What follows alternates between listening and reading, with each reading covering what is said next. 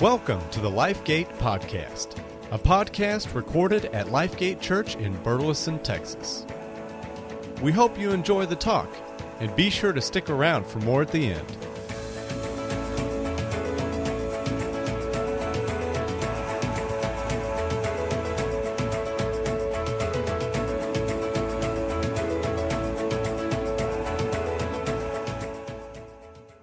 We are continuing this series this morning called Restore My Soul. And what we've been doing is we've been looking at this very famous, very beautiful passage of Scripture in Psalm 23. And we've been asking the Lord to restore our souls. And let's begin this morning, as we have every week of this series, by reading aloud together the 23rd Psalm. It's on the screen or in your notes, or maybe you brought your Bible this morning. I want you to read it aloud with me today. The Lord is my shepherd.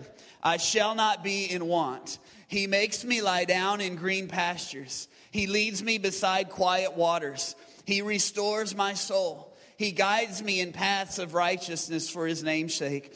Even though I walk through the valley of the shadow of death, I will fear no evil, for you are with me. Your rod and your staff, they comfort me. You prepare a table before me in the presence of my enemies. You anoint my head with oil. My cup overflows. Surely goodness and love will follow me all the days of my life, and I will dwell in the house of the Lord forever. Man, what beautiful words, what beautiful poetry that we find. The Lord is our shepherd. And as we have studied through this incredible chapter of Scripture over this last few weeks, man, we have learned that if we will trust the Lord to be our shepherd, that we will not be in want, that he can bring a deep contentment into our souls. We have learned that no thing on this earth, no person, no relationship, no vacation, no amount of money, nothing else can bring true contentment into our souls except for a relationship with the shepherd, that he is our shepherd. Then when he is our shepherd, we shall not be in want. We've learned that when God is our shepherd, that we can have a true rest, a true soul rest, that it's not just a rest for our bodies, but it's a rest deep down, a peace deep down in our souls. Last week we learned that if we will follow the shepherd, that he will lead us and he will guide us along the right path. Everybody say right path.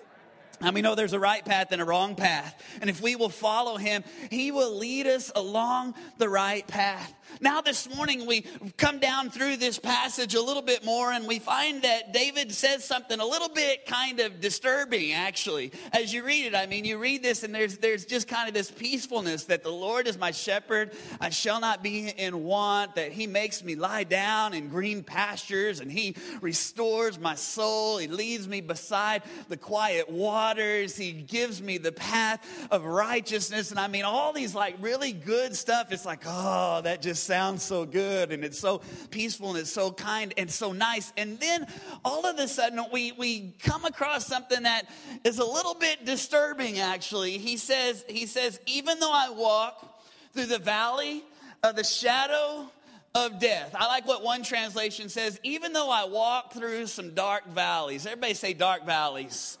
How many of you have ever been through some dark valleys before in your life? Some of you, maybe you're here this morning, and maybe that's where you're at today. Maybe you're going through some dark valleys in your life, and maybe even you've questioned a little bit. Maybe you've even thought, well, you know what? The Lord is my shepherd, and I'm trying to follow the right path, and I'm trying to find soul rest, and I'm trying to find contentment in him and him alone, but I still find myself in a dark valley. Maybe you're going through some struggles in your life. Maybe it's something in your marriage or something in a relationship. Maybe it's something financially or physically or something at work, and you're going through some problems and some struggles and some trials, some difficulties in your life. Or maybe even right now, things are pretty good on the exterior, but something's happening like deep down inside, and maybe in your emotions or maybe down in your soul, you just find yourself in a dark place, in a dark valley. Maybe there's some discouragement that has set in. Maybe even some depression that has found its way into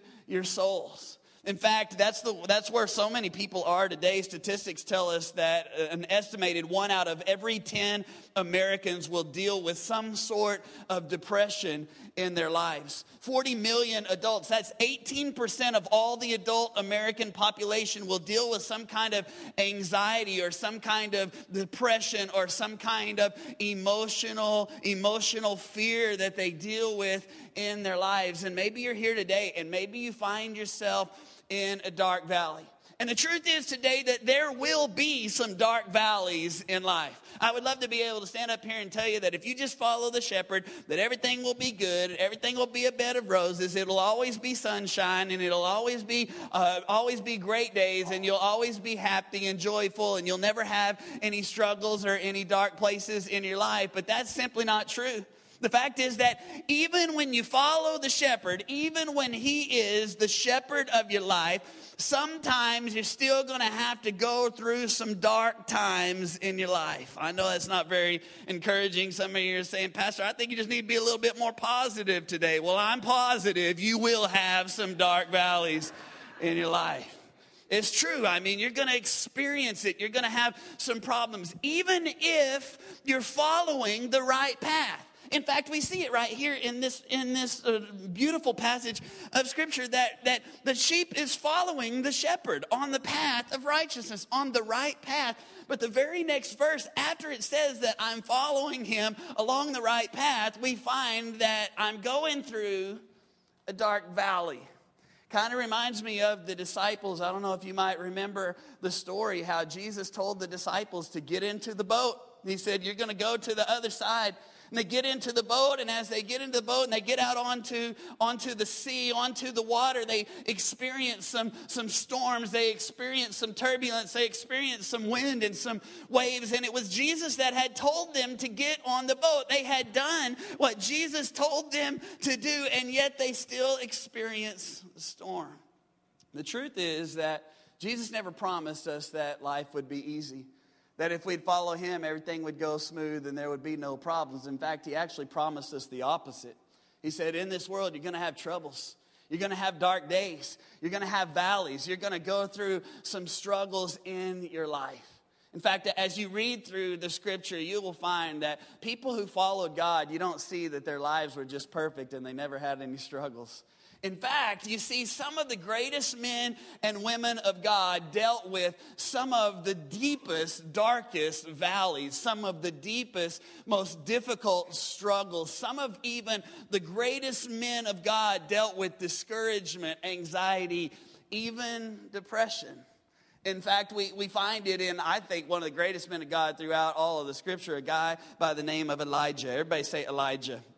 How many remember Elijah's story? Maybe you remember his story a little bit. Man, what a powerful man of God, a man of great faith, a man that was a prophet of God that God used in so many fantastic ways. I mean, you just read his story in the book of 1 Kings and you see all the different things that God did through this man. I mean, Elijah said it's not going to rain, and it didn't rain. It didn't rain for 3.5 years. And then after 3.5 years of drought and no rain, Elijah prayed and God sent the rain. I mean, you talk about powerful stuff. You see Elijah standing on Mount Carmel facing the prophets of Baal in a one-on-one kind of confrontation, and how he puts the sacrifice on the altar, and they put buckets of water on the altar, and Elijah prays and he calls down fire from heaven, and all of a sudden whoosh, fire comes down from heaven. I'm talking about pretty bad dude. You know what I'm talking about? I mean, this guy was a man of God, a prophet, a guy that was full of faith. And yet we see this guy who called down fire from heaven, who prayed, and it rained after it hadn't rained in 3.5 years. And now we find in 1 Kings chapter 19, this same guy having himself a little pity party. How many ever had a pity party before? Come on, you know what I'm talking about? Like, I'm just going to stay in bed, pull the covers up over my head, watch soap operas, turn on the country music, and we're just all going to feel sorry for ourselves. How many know what I'm talking about? Come on, right? Elijah, man, he's having himself a pity party. He's going through a dark valley. He's just come off of this high mountaintop experience, and now we find him going through a deep, dark valley. In 1 Kings chapter 19 and verse number 3, look what it says. It says, Elisha was afraid. Everybody say afraid. Elijah was afraid, and he fled for his life, and he went to Beersheba, a town in Judah, and he left his servant there. And then he went all alone into the wilderness, traveling all day, and he sat down under a solitary broom tree and prayed that he might die. I've had enough, Lord, he said. Take my life, for I am no better than my ancestors who have already lived. I'm talking about Elijah is going through a dark valley. In fact, he's so discouraged, he's so down, he's so depressed that he just says, I'd be better off dead. I mean, here's a guy who just had faith. I mean, he just comes down from the mountain and now he's in the valley and he's so depressed. He's in such a dark place, such a dark valley that he pretty much has suicidal thoughts. I'm ready to just lay here and die. And some of you, maybe that's where you're at today. Maybe you find yourself in the same boat kind of as Elijah. Maybe you've even experienced those spiritual highs, those times when you just leave church and you're just up here and you're just so full of faith and you're just ready to go, take on hell with the water pistol. I mean, you're full of faith and ready to go. And then you come down from the high and you find yourself in the middle of the dark valley. And it's up and it's down and it's up and it's down. And you find yourself in a place where you're discouraged, maybe even depressed, in a dark place, in a dark valley. And I want to talk about that for a little bit today. I want to talk about the dark valleys. I want to talk about what it is that causes us to get into these dark valleys as we look at Elijah's life. And then I want to look back at the Psalm 23, and I want to look at what do we do when we find ourselves in a dark valley. If you're taking notes this morning, just a couple of things today I want you to write down. How to get depressed, all right? We're going to teach you how to get depressed this morning. We're going to look at Elijah. First thing you do if you want to get depressed, first thing that you got to do is you got to wear yourself out. Everybody say wear yourself out. Here's what you're going to do. Here's what Elijah did, all right? How did Elijah go from being a man of great faith and power to being a man sitting under a tree feeling sorry for himself, ready to basically take his own life? How did he get so depressed? Well, if you look at his life, you look back at 1 Kings and you look at the chapters leading up to chapter number 19, you will see that this was a busy man. You will see that this guy was running around doing all kinds of stuff. I mean, this guy was a guy who was believing God for big things. He was fighting one spiritual battle after another. I mean, he would pray and he would seek God and he would believe God for miracles, for things that were impossible, and then God would come through and do those miracles, and then he would begin to pray and believe God for another miracle, and he would begin to seek God, and he would begin to trust God for the impossible, and God would do the impossible, and then again he would pray and seek God and trust God for the impossible, and God would do the impossible, and over and over and over and over you see this spiritual battle that Elijah is facing. And not only the spiritual battle, but you just look at even his physical battle. You look at how he was worn out physically. I mean, if you study that, you will see that Elijah started way up at the northern tip of the province or the place of Israel, and that throughout this time he made his way all the way down to the very southern tip, all the way down as far as he could possibly go, all the way out. He ran all the way down there out into the wilderness. I mean, this guy was emotionally, spiritually, physically, completely exhausted. And some of you, that's exactly where you find yourself this morning. You are running yourself ragged. You're wearing yourself thin. I mean, you're taking kids to ball games and to band practice, and you're working 2 jobs just trying to make ends meet, and you're making sure that all the laundry is done and they're folded up, and you're making sure the dishes are all done. We got to make sure the house is all perfect at all times, and you're taking classes at school trying to work on your degree, and you're committed to things on the PTA and at school and at church, and you look at your life and you go, why am I so depressed? And it's because you're worn out. You're overcommitted and you're going here and there and doing this and doing that and all these things that you think you just have to do, and you wear yourself out to the place of exhaustion, and then you wonder, why do I feel discouraged? Why do I feel depressed? And maybe it's not even just physical. Maybe it's even emotional, like you wear around around this like I'm wearing an S on my chest, and I have to do everything and take care of everybody, and I have to make sure that my kids are all right, and I got to make sure that my spouse is okay, and I got to keep control over all the situations and all the things that are going on, and I've got to make sure that everything and everybody is just right, because after all, I'm the one in charge of all this stuff going on in the universe today, and I got to take care of it all and make sure that it all is going to happen the way that it needs to happen. And you carry that around everywhere that you go. And you're good for a while, but then you wake up one day and you can't hardly get up out of bed. Emotionally, you're exhausted. Physically, you're exhausted. How do you get depressed? You just wear yourself out. How do you get depressed? Number 2, write this down. Shut other people out. Look what Elijah does. Check this out. In verse number 3, it says, he left his servant there and he went on alone into the wilderness. Look at that. That's important. He left his servant there, this trusted servant, this one that had been with him throughout this whole ordeal, this one that was there when Elijah prayed and it didn't rain, and so he prayed again. He put his head between his legs and he prayed again, and he sent his servant out and said, go and look and see if there's any clouds or anything. And 7 times it was his servant that was the one that was there with him, standing with him, praying with him. This was his faithful, trusted friend that was with him. But Elijah said, hey, why don't you stay here, and I'm going to go off all alone by myself. And isn't that what we do in those dark valleys so many times? Isn't that where we go when we get into those times where we're discouraged so many times? It's like we shut everybody else out. It's like we isolate ourselves, and I just want to be all by myself, and I don't want to get out of bed because I don't want to see anybody, and I just want to kind of do my own thing and hang here by myself. And the truth is that a pity party has a really short guest list. Party of one, please. Because we want to be by ourselves when we're discouraged and when we're depressed. And the more we get alone, the more depressed and the more discouraged and the more down we get. How do you get depressed? You shut everybody else out. Isolate yourself. Spend time alone. Number 3, how do you get depressed? Just stress out. Everybody say stress out. How do you get depressed? Here's what happens. Is that when you're discouraged, when you're down, when you're tired, when you're exhausted, when nobody else is around, here's what happens is that we begin to stress out about things that normally wouldn't stress us out. Have you ever experienced that before?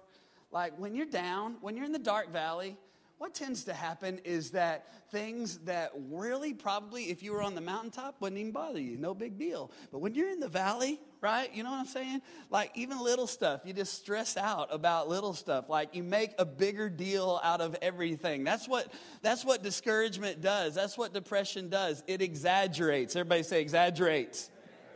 That's what it does. It exaggerates things. Things that really weren't that big a deal, they become a huge deal when you're down in the dark valley. That's exactly what happened for Elijah. I mean, he just come off the mountaintop. If on the mountaintop he would have found that Queen Jezebel wanted to kill him, he didn't care because he already knew she wanted to kill him, and it wasn't no big deal, right? But when he comes down from the mountaintop into the valley time, when he's in that dark place, he hears that Queen Jezebel wants to have his head, and he's freaking out. Like, I might as well just die now. Look what he says in verse number 5. He says, I've had enough. I can't handle it no more. Anybody ever said that before? Like, enough is enough. You just need to leave mama alone. Everybody just go and leave me. I'm here by myself. I don't want to hear no more crying. I don't want to hear no more screaming. I don't want to hear no more arguing. I don't want to change no more dirty diapers. How many know what I'm talking about? Come on. Like, enough is enough, right? And that's what he's like. It's enough. I can't handle it anymore. In fact, if you read on a little bit in 1 Kings chapter 19, in verse number 10, he exaggerates this thing and blows it so far out of proportion. He says to God, God, I'm the only one left. Come on, anybody ever experienced this before? Like, I'm the only one that's ever felt this way before. I'm the only one that's ever been discouraged before. I'm the only one that's ever had to change 10 diapers in a day. I'm the only one ever, right? I'm the only one left who still is serving and following you. Now, isn't that the dumbest statement you ever heard in your life? And God goes, I mean, obviously it's not true. God goes, wait a second, son, let me tell you something. there's still 7,000 others who have not yet bowed their knee to Baal. And he exaggerates. He blows out of proportion. He stresses out over this thing. And here's the thing is when you're in the dark valley, things that seem to be real, they're not really real, but they seem to be real because everything is exaggerated down in the dark valley. And we start to stress out about little stuff that we wouldn't stress out about. And we start to use words like this, words like always, words like never, right? Like, I'm always going to be this way, and I'm never going to be any good. Like, I'm always going to, things are never going to get better, and I'm always going to be bad. I'm never going to get the promotion. I'm always going to be on the low rung on the ladder, always and never, always and never, always and never. How many know what I'm talking about?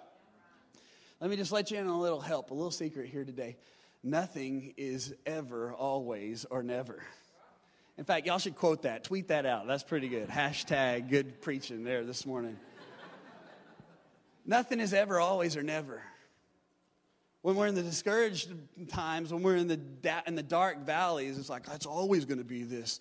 My marriage is never going to be any better. My life is always going to be a mess. It's always going to be dark and rainy and gloomy outside. The sun is never going to shine again. And we know that's not true.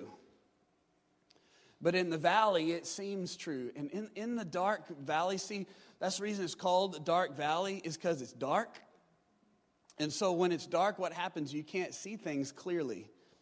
So when you're in the dark valley, the little thing that seems, that if you were on the mountain and the sun was shining, it wouldn't be no big deal. You'd just be like, hey, God's going to take care of that. But when you're in that discouraged place, when you're in that dark valley, that little bitty thing that wouldn't normally be big, it becomes huge. It's where the shadows are. How many know what a shadow does? It takes something that's little, and the shadow makes it look so much bigger and scarier. We stress out, we worry, and we blow things out of proportion. So how do we get through this time? What do we do when we find ourselves in the middle of the dark valleys in our life? Well, I think this is what David is really kind of talking about here in Psalm 23. And I think he gives us some really practical stuff here. And I want to just look at it today. If you're taking notes, write these things down. What do you do when you find yourself in the dark valley? The first thing you got to do is you just got to remind your soul. Come on, everybody say, remind your soul. Remember we talked about, hey, I'm not a body with a soul, I'm a soul with a body. So here's what we're talking about. We're talking about our souls. So we're going to remind our soul. We're going to remind ourselves what God has done. In fact, that was the problem for Elijah, that when Elijah got into the dark valley, here's what Elijah did. Elijah forgot what God had done. I mean, think about it. You just read. Go back. I challenge you to go back to today or later this week and just read in 1 Kings chapter 17, chapter 18. Just read some of the things that God had done. I mean, Elijah didn't have anything to eat, and so he brought ravens to feed him, and he put him beside a brook that he would have water to drink. God provided for him when he didn't have anything. And then when the ravens left and the brook dried up, God said to Elijah, go over here to this town, and there will be a widow there, and the widow's going to give you something to eat. And he goes over there, and the widow says, I ain't got nothing. I just got enough for one meal for me and my son, and then we're going to die. And Elijah said, well, feed me anyway. Sounds like a preacher, right? Like, just feed me anyway. And so she feeds him anyway. And then every time they went back to get the meal for the oil and the meal, there was more that was left there. God provided for him over and over and over. We already talked about it, that he said it's not going to rain. It rained for 3.5 years. Then he prays 7 times that it's going to rain. And God sends an abundant rain. I mean, like a gully washer downflow of rain. He brings down fire from heaven. I mean, you could see one time after another that God had provided for Elijah and that God had taken care of him over and over and over and over and over and over and over again. And now we find Elijah sitting in the valley, sitting under a tree, pouting, having a little pity party. And the problem is that he had forgotten. He had forgotten what God had done. And here's what we do sometimes. We get into the dark valleys. We get into the discouragement or the depression. And here's the problem. We forget about what God has already done for us. We see the circumstance and the situation that is going on around us right now. But we forget about all the times up to that point when God has provided for us and how God has brought us to where we are right now. So what do you do when you find yourself in the dark valley? You have to remind your soul. And here's what you got to do. You got to preach to yourself. All right? I mean, some of my best sermons, all right? I know you think my sermons are good, and they're pretty good. I just got to say, I'm just messing. But some of my best sermons are the ones that you never hear. They're the ones I preach to myself. In fact, sometimes I just preach to myself. I preach so good that I just get my preacher voice going on. I know what I'm talking about. Come on. I even say amen to myself, laugh at my own jokes. Come on. Sometimes I laugh and say amen better than y'all do, you know. I start reminding myself. I start preaching to myself. Man, remember that time? Remember that time when we moved to Burleson? We didn't even know a single soul, but you began to put people into our lives. In fact, we moved right across the street from some people who started helping us to start the church, and we went and preached in another church. Another family came and said, we want to be a part of the church. You remember that? We moved here, and we didn't know how we were going to make it or how we were going to financially make it, but you began to provide that. One day we went and preached at one church, and they gave us $5,000, and they said, we'll support you $1,000 a month for the next 12 months. You remember that time?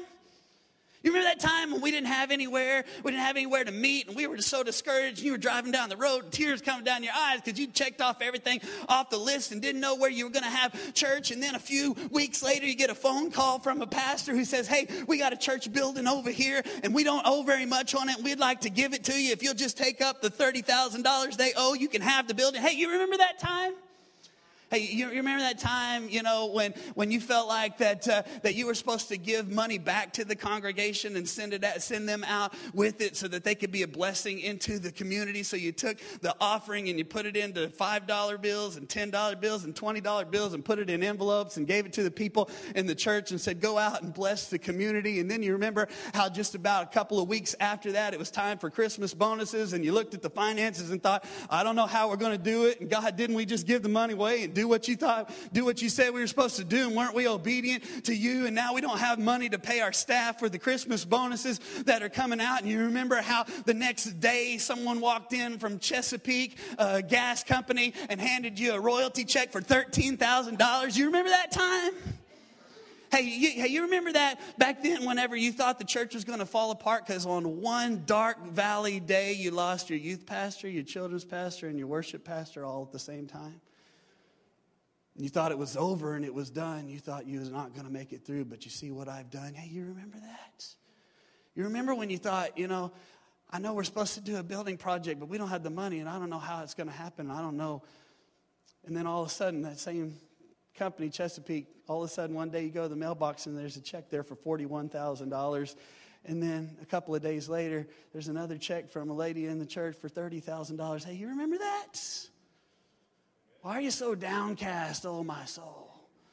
Put your hope in God. You got to remember what God has done. You've got to remind your soul. You've got to preach to yourself. In fact, that's what the Bible is talking about in Jude. Look what it says in Jude 1 and verse 20. It says, but you. Everybody say, but you. But you, dear friends, look what it says. Build yourselves up in your most holy faith and pray in the Holy Spirit. Look what it says. It doesn't say, wait till Sunday so the preacher can build you up. What does it say? It says, build who? Build yourself up. You see, when you're in the dark valley, sometimes there's not anybody around to build you up. Sometimes that's our fault because we pushed them all away. And the Bible says, here's what we've got to do. We build ourselves up in the most holy faith. We preach to ourselves. We remind ourselves what God has done. See, I like what one person said. It's okay to sit on the pity potty every once in a while as long as you don't stay there long enough to get ring around the hiney. That's funny right there. I don't care. That's funny. Some of y'all got some ring around the hiney because you've been sitting in the pity potty too long.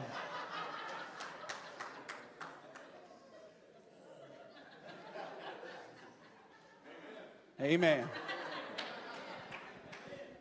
You got to build yourself up. I think that's what think that's what David was talking about in Psalm 23, not the hiney part, but look what he says. Even though I walk through the valley of the shadow of death, even though I walk through the darkest valley, look what he says, I will fear no evil. Why? For you are with me. Your rod and your staff, they comfort me. You know, David didn't know we were going to be reading this and preaching about this hundreds of years later. He wasn't talking to us. You know who he was talking to? He was talking to himself.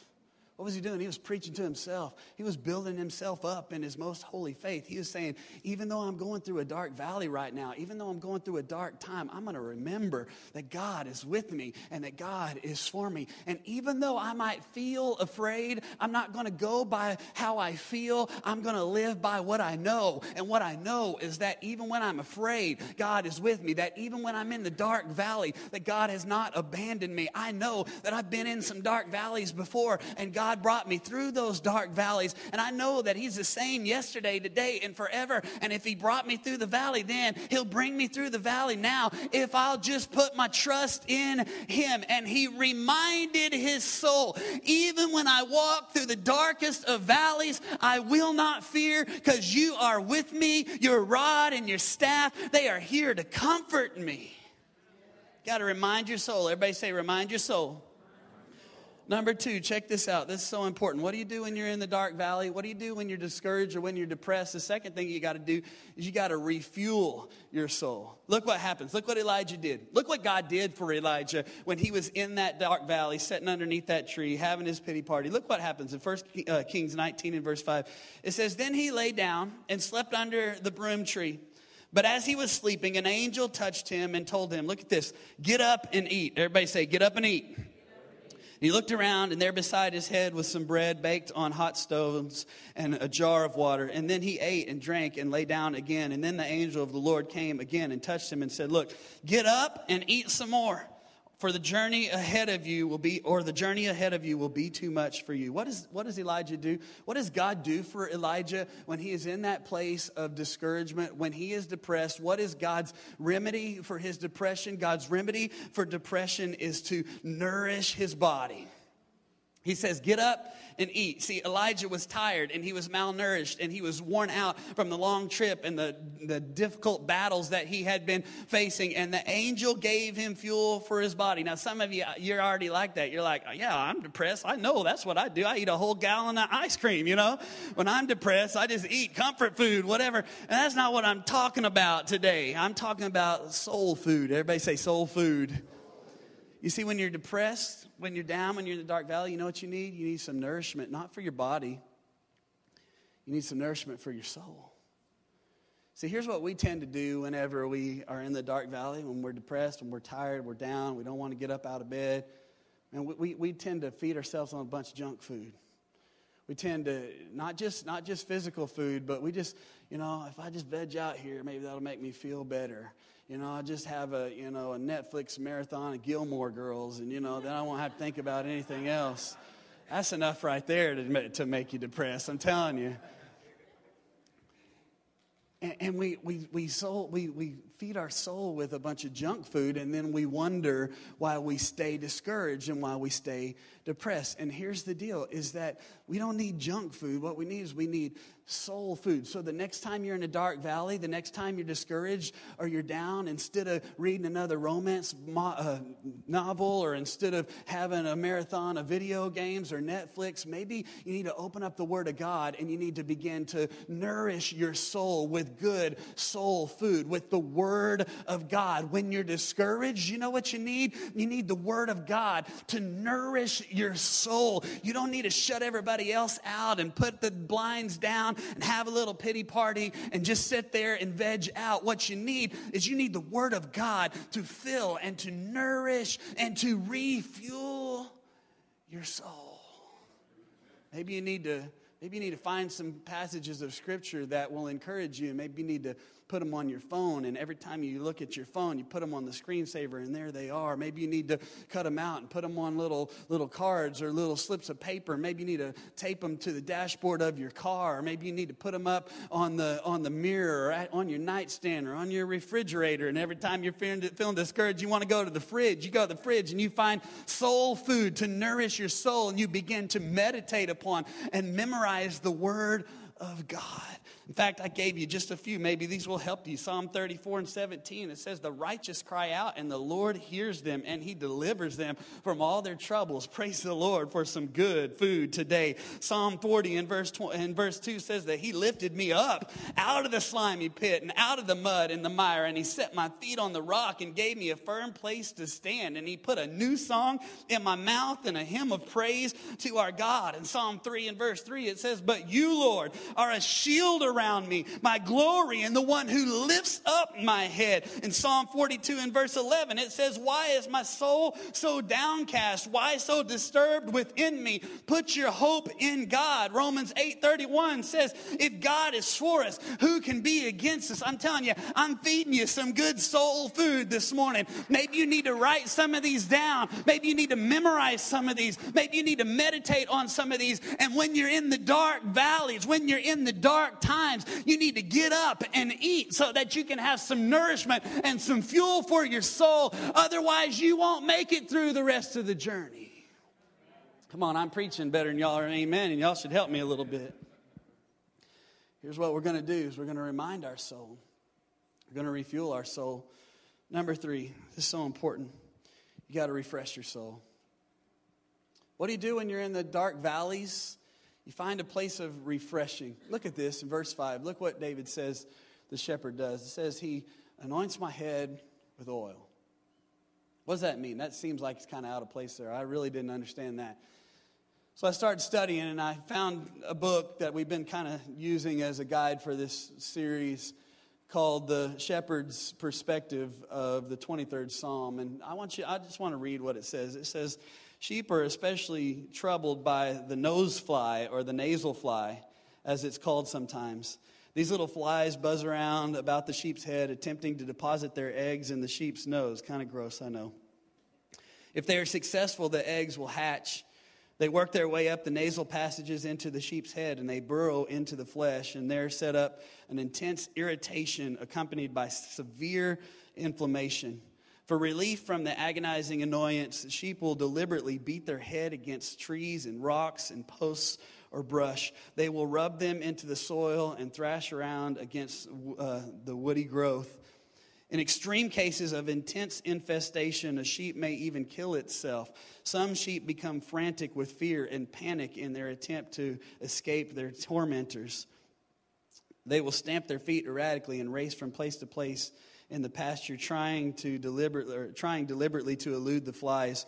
Some may run so much that they drop from sheer exhaustion. Others may toss their head up and down for hours at the very first sign of flies among the flock.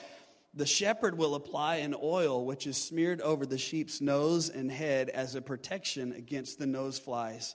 What an incredible transformation that takes place. Once the oil had been applied to the sheep's head, there was an immediate change in behavior. The sheep start to feed quietly again and then soon lie down in peaceful contentment. I read that and I thought, isn't that what it is when we get into the dark valleys? It's just the little annoyances that set us off. A little fly, harmless as a fly. And yet that little bitty fly can bring such devastation and destruction in the life of the sheep, to the point where they flail around, run around, bang their head against the ground and against trees, to the point where they can even die from this little bitty annoyance. And isn't that the way it is in our life sometimes? Sometimes it's not the big things that get us. Sometimes it's the little things. The little things that drive us nuts. And we run around and we bang our heads against the wall and we flail around and bang our heads up and down to the point of exhaustion. But there's a loving shepherd that loves us so much that he doesn't want us to be exhausted. He doesn't want us to be tired and depressed and discouraged. And so what does he do? Just as a shepherd does, he takes the oil and he anoints our head with oil. You know, in the Bible, oil is symbolic. It represents the Holy Spirit. It represents the presence of God.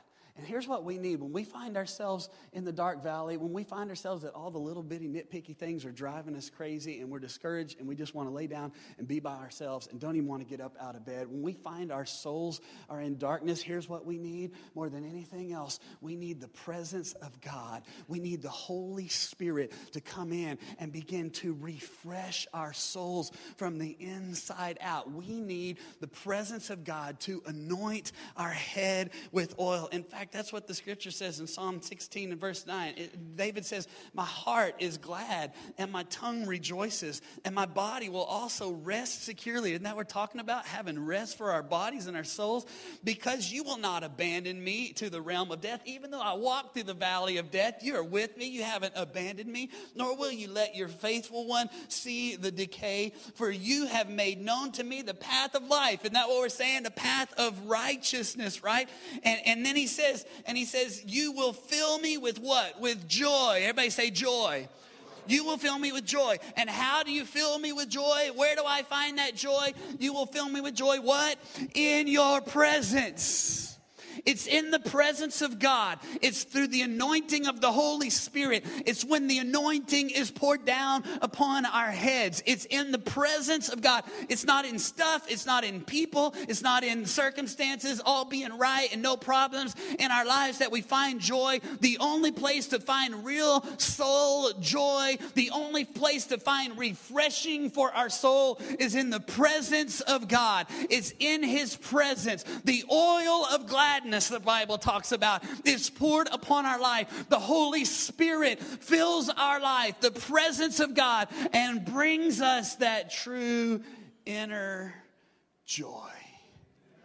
In fact, that's what James was talking about. I never put all this together, but I think that's exactly what James was talking about in James chapter 5, verse 13.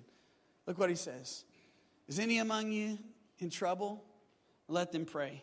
Is anyone happy? Let them sing songs of praise. Is anyone among you sick? Let them call upon the elders of the church. And look what it says to do. And pray over them and anoint them with oil in the name of the Lord. And the prayer offered in faith will make the sick person well, and the Lord will raise them up. Here's what we're going to do this morning. Something a little different.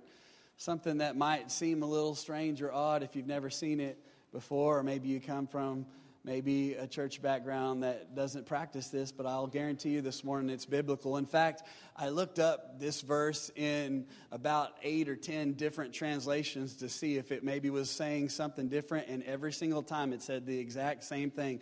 If you're sick, if you're in trouble, if you're discouraged, if you're down, here's what you do. You call upon the elders of the church and you ask them to anoint you with oil. I thought, well, maybe that's symbolic and we're not supposed to, but everywhere I looked it's practical. Something that we still do today, according to the Bible. I know it might sound weird, different, but here's what we're going to do. In just a moment, Drew's going to lead us. Worship team's going to begin to lead us. And if you're here today and you're in a dark valley, you're in a dark place, you're in a struggle, you're in a trial, you're in a difficulty today, here's what we're going to do. I'm going to just, in a minute, we're going to stand, and we're just going to everybody come to the front. I got a little vial of oil. Some of you oily people here, you're excited about this today. I see all your posts on Facebook and all that kind of stuff. Well, there really is power in the oil, and it's not physically the oil that's powerful, because I could have got some Crisco oil and it'd be the same, because it's not the oil. What it is, it's what the oil represents. The presence of God, the Holy Spirit. He anoints my head with oil, that even when I'm in a dark valley, even when I'm in a struggle, even when I'm in a trial, even when I don't think that I'm going to make it through, even just the little stuff is just driving me crazy, He refreshes my soul. He anoints my head with oil. Surely goodness and love and mercy will follow me all the days of my life.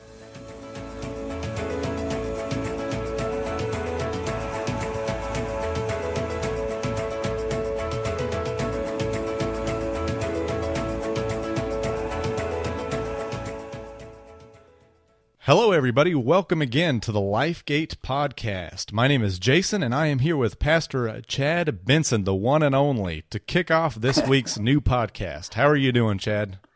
Hey, man, I'm doing great. How are you this afternoon? I'm doing great. Hey, before we get started, do you have any extra jokes to share with us? I feel like you just have a whole bank there. You might as well pull a couple out.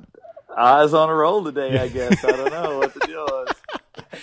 No, I thought it was great. Well, for those of you listening, we're still in the Restore My Soul series, and so we do this podcast to ask Pastor Chad some questions, maybe about some thoughts he's had since the sermon, and also I want to dig in a little bit deeper, just to ask some more questions. So, starting off, I really enjoyed today's sermon. You kind of threw us off and saying you're going to teach us how to be depressed, which was, I guess, why you threw in the humor. Is that what you were talking about?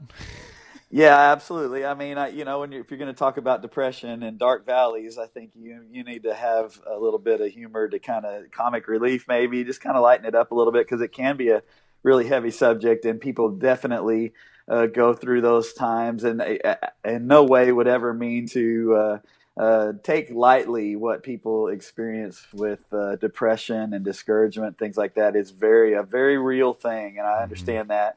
But I think sometimes it's good to kind of lighten the mood and kind of help people. You want people to leave church feeling encouraged, and feeling like a load has been lifted. And so, I tried to add a little extra humor this week and make it something that would be a little bit more palatable as people are listening. Mm-hmm. So, no, and I think that's great. And you gave us some statistics in terms of how many people are actually depressed. And I wrote it down here, but was it 10% or 1 out of 10 deal with depression? Yeah, 1 out of 10. Yeah. And you made it, I guess you didn't make light of it at all, because you made it very real. And I think a lot of people do struggle with that. And so you maybe open their eyes to that. Is that kind of the purpose behind really talking about it? Because I think maybe folks want to hide that, or maybe don't want to realize that maybe we are depressed in certain situations. Yeah, I think so. And I think, like I said in the message, that the tendency when you are depressed or when you are discouraged is to feel like you're the only one, that everybody else's life's great and your life stinks. And sometimes it helps just to know I'm not the only one going through this. I mean, that's what Elijah even said. We talked about it in the message. I'm the only one here. And the Lord had to remind him, no, there's 7,000 others that still haven't bowed their knee to Baal. And so if you're going through a struggle or a dark valley, dark time in your life, that you're not the only one. That you're not going through it alone. And it's sadly, I hate that there are so many that struggle with that. But it's very real, and you're not going through it by yourself. You know? Do you think a large part of that is maybe due to our generation? I was just thinking about Facebook right now, and I know you've talked about that in past sermons, but it's kind of like the Facebook effect. We can look at the highlight of everybody's life, and it just looks perfect. It looks like everything is so great in their life, and then you're looking at your own and going, wow, this blooper reel is pretty bad. That's absolutely right.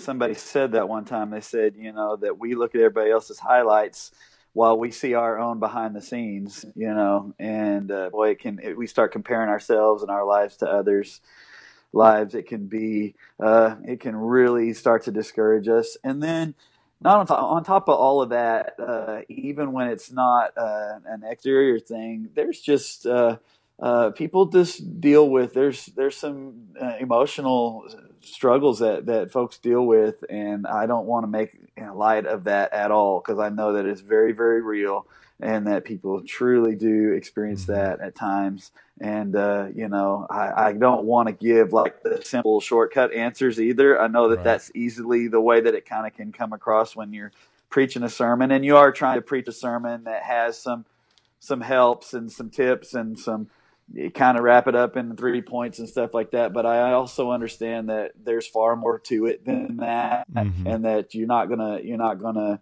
fix some of those issues, especially if it becomes a real deep depression that folks may be dealing with. You can't fix that in a 40-minute sermon or in 3 points in a poem. And so, there may be folks that even are dealing with that need to get some help and need to see a counselor and need to process through some of those things. And some people have gone through some things in their lives that are just, I can't even imagine what they've been through, things that have happened in their childhood and all those kind of things. So I know that those are very, very, very real, you know. Mm-hmm. And so we never make light of that or try to take that lightly. But I also know that the Lord wants to help us in those dark times.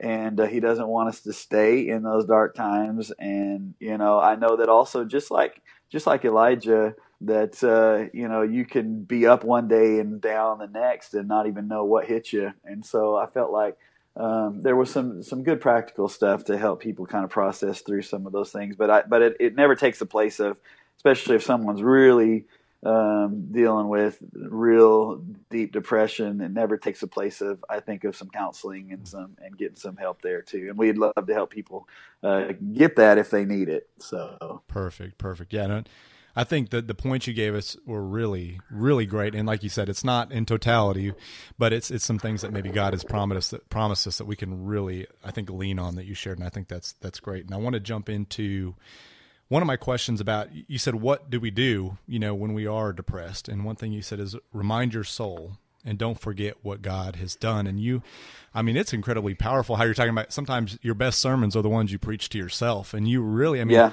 just walking through really the process of moving here and how God has provided in so many ways, it really opens your eyes. And so I wanted to ask you, you know, what are ways that us as a congregation or just folks in general can remember those things? Because I think sometimes it's easy to forget after a while. Mm-hmm. And so what are ways that you keep record of that? So that way you can look back and say, you know, God really has been faithful throughout the time. Yeah. Well, I think you have to be intentional about those things. I think writing them down, I do keep a journal. I think sharing those things, I mean, the Bible says that we overcome the enemy by the blood of the Lamb and by the word of our testimony. And sometimes sharing the things that God has done in our life just helps us. I know for me, one thing that helps is that once a month, you know, we have a new next class. And so that means that there are new members that are becoming part of the church. And so the first Wednesday night of every month, as I'm teaching that first week of the next class, I always share our story. And I'm telling you what, just going through that story again once a month, 12 times a year, that just helps to keep that in the forefront of my mind. Mm-hmm. And I think sometimes just sharing with others what God has done, or even today. I mean, it was encouraging even to me today to even think through some of those stories of things that God has done over this past 8 years. And, you know, I know that it's so much easier to get caught up in where you're at right now and what's happening in your life right now. And as the train goes by, can you hear it? But yeah, I can. Yeah, but I think it's easy to get caught up in what's happening right now, and so sometimes it is good to look back and to remember. So I think writing it down, I think trying to share it regularly. Thanksgiving's a great time to kind of, it's every year. So every year just maybe reflecting a little bit and thanking God for the things that he's done in your life. And I think just ways to share that story. Sometimes I'll go back and read through some of my old journal entries, and that definitely helps. Mm-hmm. No, and I think as I'm thinking about it, there have been times when God works my life, and I will literally call somebody just right after it happens, just to say, you wouldn't believe what just happened. And it's really cool how that encourages them too, you know, and you don't know what kind of effect it has past them. Just like today, you shared a lot with us that really encouraged me. And who knows, you know, I may use that to encourage somebody else. So I think sometimes we forget too, that even right after something happens, we can just share it, and who knows what will happen, where it'll go. Well, we do a thing in our staff meetings every single week we call celebration. It's the first thing we do after our prayer time. First thing we do is we go around the room and we celebrate things that have happened just that week or what's going on in the church. And I try to get everybody on the staff. I kind of try to teach them that I want them to have a testimony in their back pocket, is what I call it, that they have it with them at all times of something that's recent, that's a story of something that's happened that represents the vision taking place in the church, that represents someone's life being changed or some kind of progress towards people growing in the Lord. And so we'll spend 15, 20 minutes every single week during our staff meeting just going around the room sharing those things that have happened this week that are signs or that the vision is taking place. And what that does is it just keeps us because we're going to, in the staff meeting, we're going to get into the nitty gritty of the things that need to happen, or maybe talk about problems that are happening and how to fix them and all that kind of stuff. And so it helps to just start off the meeting by remembering the things that God is doing, and it just kind of refocuses us on the vision and why we're there in the first place. Mm-hmm. No, I think that's great. Well, to wrap up, I wanted to ask you, a couple more questions, but first was, I'm not sure with the way the podcast is going to be edited, if the end of the sermon is going to be caught in there where you anointed everyone. And you talked about it in regards to the sheep, how the shepherd would anoint or rub the oil on the sheep's nose with, what was it called? What kind of fly was it? Was it a nose fly? Nasal fly, nose fly, yeah. So can you talk more about, for those that are listening and didn't have a chance to go, Pastor Chad anointed us at the end as we gathered to the front. And can you talk more about what that means biblically and why we did that as a church? Yeah, absolutely. I mean, I was a little afraid that people might think that was weird or strange, but it is very biblical. Mm-hmm. Several places in the Bible where it mentions being anointed with oil. That's what they would do when they would get a new king. They would use oil to anoint the king, and it actually talked about how they poured the oil over the king's head, and it ran down onto his beard and down onto his robe. And then, of course, the 23rd Psalm, which we've been studying, says he anoints my head with oil.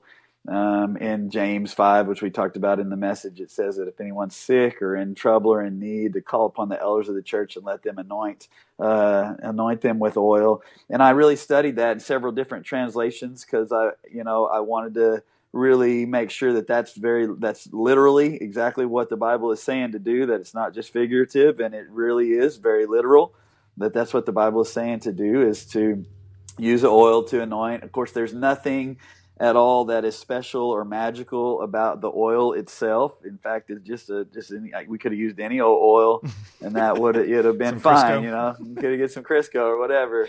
There's not this. It's not the oil that's magical, and it's not even a magical thing. But the oil represents the Holy Spirit. As you study the Bible, almost everywhere where it talked about an oil or anointing of the oil represented the presence of God or represented the Holy Spirit.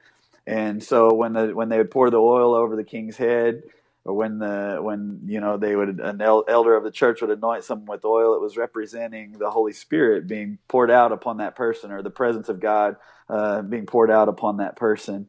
And so we just, we didn't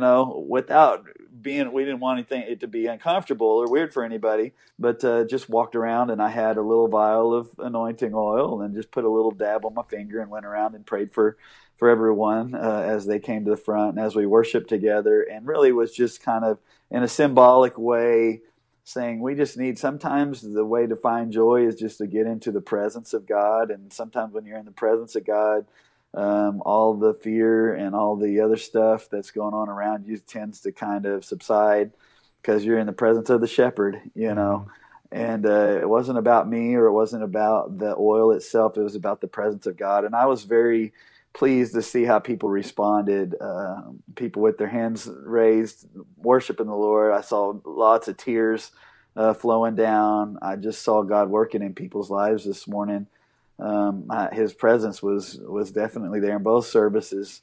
And so, I think sometimes that just kind of getting out of what is comfortable for us and just doing what the Bible says to do. It's amazing how when we just take the Bible literally and we just live it out, it really is impactful and it is powerful. Mm-hmm, mm-hmm. No, I think that's great. Well, lastly, what are you excited about this upcoming week? And then also, can you share with us what the next series, or not the next series, but the next sermon will be about for this series? Yeah, I'm excited about Thanksgiving, excited about some time off and some time with family. And so we'll do family time with my parents on Wednesday, and then we'll go out to West Texas, to Midland, to Amber's family on Thursday, and be out there for a couple of days, come back probably Saturday. and then be back together. This next week, we'll have a combined Thanksgiving service all at 11 o'clock, and we just get everybody together. It's always an exciting time, and we'll have a special time of worship, and then wrap up this series. We're going to be talking about the enemy of our soul, that he prepares a table before me in the presence of my enemy. And what does that mean? And how do we overcome the enemy of our soul? And how do we overcome the struggles that come along with walking on the right path? And so I think it's going to be a good way to wrap up the series. And excited about that time. I always like the Thanksgiving week when we combine the two services and everybody joins together. It's always a fun time. Awesome. Hey, and I don't know if you noticed this, I like your subtle marketing, because in the front entryway that's still under construction, you had some toilets in there. And were you tying that into your pity pot message, or? Yeah, that's right. I think I'm gonna have a hard time living that one down, Yeah. but I like it. I thought it was funny. I'm gonna quote that, put it on the LifeGate page. No, I think it was great. And walking out, I saw the toilets in there. I was like, that's why they're in there. So I appreciate you tying that in today. Well, hopefully that'll be all finished up soon. So now it's looking good. It's looking really great. I'm looking forward to when it's finished. That'll be good. Amen. Well, for those of you listening, thank you for taking the time to tune in to this week's podcast. If you're new to LifeGate or haven't heard of us before, please be sure to visit our website at lifegateburleson.com for our address, service times, and upcoming events. Again, that's lifegateburleson.com. And just a friendly reminder, next week we only have service at 11 a.m. Again, that's one service at 11 a.m. So thank you again for taking the time to tune in with us today. And thank you, Chad, for taking the time to talk with us a little more. You bet. Happy Thanksgiving, everybody.